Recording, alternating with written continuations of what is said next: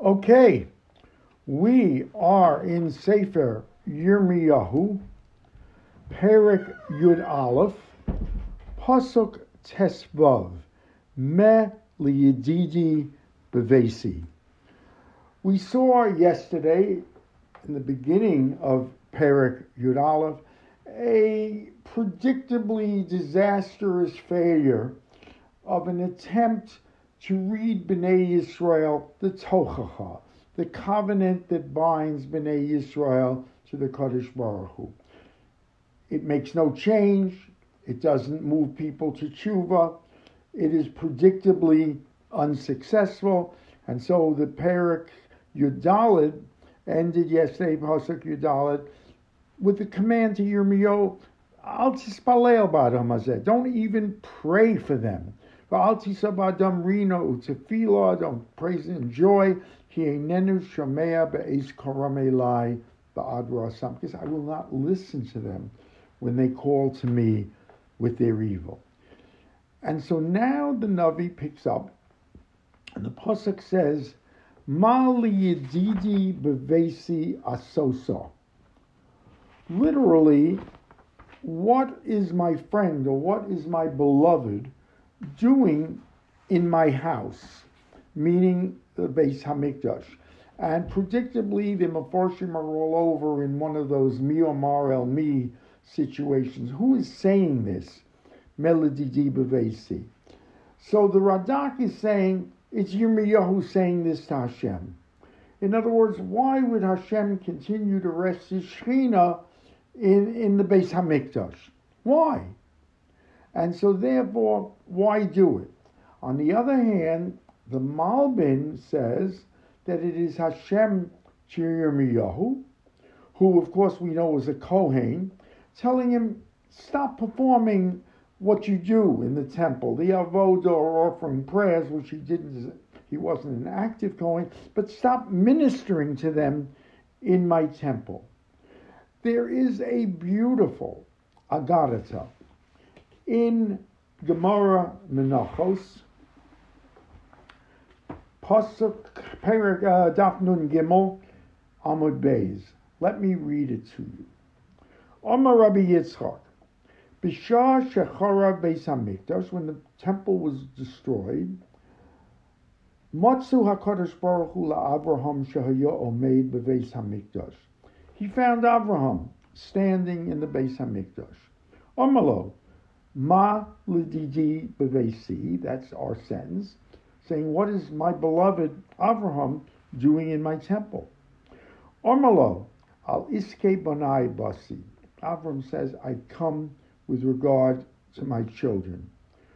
Answers the Kadosh Baruch Hu, Omalo, banayich chatu v'galu. Your children have sinned and will be exiled. Omalo shema b'shogeg chatu. Kadosh Baruch Hu, and Avram is pleading for them. Perhaps it was b'shgaga.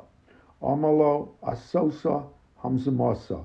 Kadosh Baruch Hu answers, she does it deliberately. She carries out her schemes deliberately. Omalo shema mi'utan chatu. Perhaps it's only a minority. Abraham pleads with the Kadosh Baruch Hu. Omalo harabim. It's the many. Hayolachol iskar b'dismila. Says Abraham, you should remember the tremendous schar they got in the covenant of Milah. Ubatar kodesh yabdu malayich, that's in the pasuk.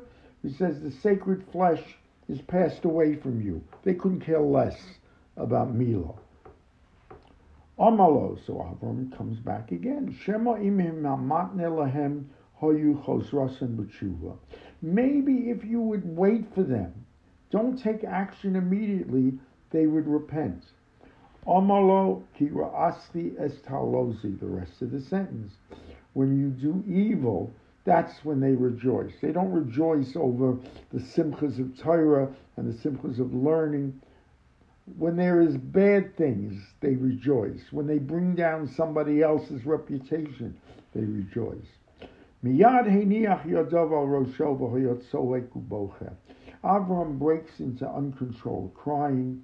V'amar lo shema chas v'sholom ein lahem takana. Are you saying there is no remedy for them? At that point, Yotzta Baskol v'Amrlo Zayis Ra'anan Yofeh, that's the next sentence which we will learn, said, Zayis Ra'anan Yofeh Parsoa Kra Hashem Shimcha, that a leafy olive tree, which Bnei Yisrael is called by the Kodesh Baruch Hu, beautiful, with shapely fruit. In other words, Mazayizu Achrios Besofo, just as the olive tree's destiny is fulfilled at its end, Ach Yisrael Achehen Kisofon. So the children of Israel, their destiny is still ahead of them. Perhaps it will be achieved by the Messianic period. So we see that the third way of reading that sentence is the Kadosh Baruch Hu to Abraham. Continues the Navi in that very sentence. Moladidi bivesa, what are you doing in my house? Asosa hamizmasa harabim, that you have done the terrible things which you have done in public. The great ones carry out the evil schemes that they have done. Uvasar kodesh yavru b'meilayach. They have ceased the sanctity of milah, of circumcision. They no longer followed it. And then eschi oztalozi, when they commit some sort of averos, oztalozi, then they are happy. That gives them the joy. A neighbor's misfortune, that's when you rejoice. Continues the Navi, and we get into that beautiful metaphor that we learned just now in Menachos about the olive tree. Zayis ranon yofeh pritoah. A leafy olive tree with beautiful fruit is what the Kadosh Baruch Hu calls you. But now, under great commotion, Hara Hashem Shimcha L'chol Hamula Gedola, with great Kehitzisa Eish Aleha, he has set it afire, the Ra'u Dol Yosef. He has set it afire and its branches are broken. We know that the metaphor of the olive tree, which Bnei Yisrael is always described as, is a beautiful, beautiful metaphor. In the Shir Hamalos, one of the Shir Hamalos that we read, Motzei Shabbos, it says, Ubanayich kishusule zaitim saviv l'shulchanecha, that your sons will surround you at the table like olive branches. The glory of the olive branches will be in your children. And why the olive is a metaphor? First, it is fresh all year. It gives off a beautiful fruit. It exists in all kinds of weather. It gives of its light, its oil. It provides light. Its leaves, as we say, are in shape all year. That is why it is compared to Bnei Yisrael. A beautiful way of describing them. And yet, V'Hashem tzvaos hanotea otach, but you, Israel, you, the beautiful olive tree, the beloved of the Kadosh Baruch Hu, who planted you, Tiber alayich ra, has spoken evil of you, Biglal ras b'nei Yisrael, because of the evil of b'nei Yisrael, Uveis Yehuda, Asher asu lahem lahachisenu, who have done so much to anger me, lakater labal, in their sacrifices to the Baal and other forms of idol worship. In other words, the embarrassment here is that the one who planted you is going to destroy you. That the one who planted you in blessing now wants to destroy you. Now comes a fascinating, bizarre incident where the Kadosh Baruch Hu is telling Yirmiyahu, or has informed Yirmiyahu, of an assassination plot against him. Moreover, it's not an assassination plot that would kill him openly. That they would disguise. It's a poison plot. Moreover, and even worse, is the conspirators in the plot are his landsmen, as it were, from Anatot, where he was born, the city of Kohanim. They are the ones who are doing it. Let's see exactly what we mean here. Vashem Hodiani, Kadosh Baruch Hu let me know something, Va'edar, and I learned it. I would not have known it had not the Kadosh Baruch Hu. Oz hirisani ma'alalehem, and now I see the depth of your evil, because we are referring to the plot. Ani kekeves aluf, literally, I am a lamb being led to the slaughter. Yuval litboach, v'lo yodati ki olai chashvu machshavos nashchisa eitz balachmo. I had no idea that they are planning conspiracies that will poison my bread. Nachshisha eitz balachmo v'nichresenim eretz Chaim ushmo lo yizocher od, and I will be erased from the land of the Chaim, the living, and my name will not be heard anymore. I will die an anonymous, ignominious death. It's not even like an assassination, a dramatic. I'm going to be poisoned quietly by my own kinsfolk. V'Hashem tzvaot shofet tzedek bochin kleos v'leiv. The Kadosh Baruch Hu, who is the shofet tzedek, who looks into our intestines and our hearts to see our thoughts. I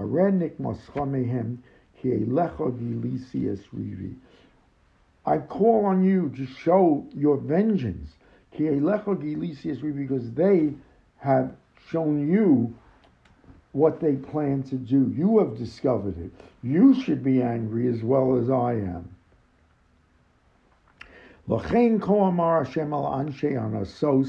Thus says the Kadosh Baruch Hu on Asos, Hamevakshim es nafshecha leimor, who ask of your soul, trying to kill you, lo sinovei b'shem Hashem v'lo somusu b'yodenu. I will say that you will not prophesy in the name of the Kadosh Baruch Hu, v'lo somus b'yodenu, and you will not die in our hands. In other words, they're saying that they just don't want him prophesying. They don't want his prophecies, and that's why he will die in their hand. L'chein ko amar Hashem tzvaot hineni poked alehem. Therefore, I am going to visit my vengeance upon them, the people of Anatot. Habachurim yamusu, the young men will die, bacherev, with the sword, beinehem, uvnosehem, their sons and daughters, yomusu barav, will die by famine. Ushe'eris lo siyelochem, there will be no remnant of Anatot. Hi'avi ra'al anshei Anatot shnas pekudoshem. I will bring my vengeance on Anatot as vengeance for what they have done. It's very interesting if you read the Malbin, where the Malbin is telling us, Achar sheshama, let me read it to Shamar Hashem sheyavi aleihim ra'ah, that I am going to bring you evil, a total churban. Hispalel sheyaktim Hashem onsham. They prayed that the Kadosh Baruch Hu would advance their punishment. Achar she'Hashem hero malaleihem sheba'avureihem, they did tshuva. After what they did, they somehow did tshuva for what happened, and as a result, we will learn that in the return from Bavel, Anatot is spared. It is spared because of its tshuva. But it's a very terrifying plot, and by the way, it's not the last one we're going to see against Yirmiyahu, but it shows you the depth of evil of some of the people of Israel, that they are ready to kill the Navi for his prophecies. They are ready to kill him in a poisonous manner so that it would not take effect immediately. It would be a slow death, but a death that leaves him anonymous, leaves his message undelivered. In Mirz Hashem, a more hopeful Nevuah, 8:45 a.m. Friday.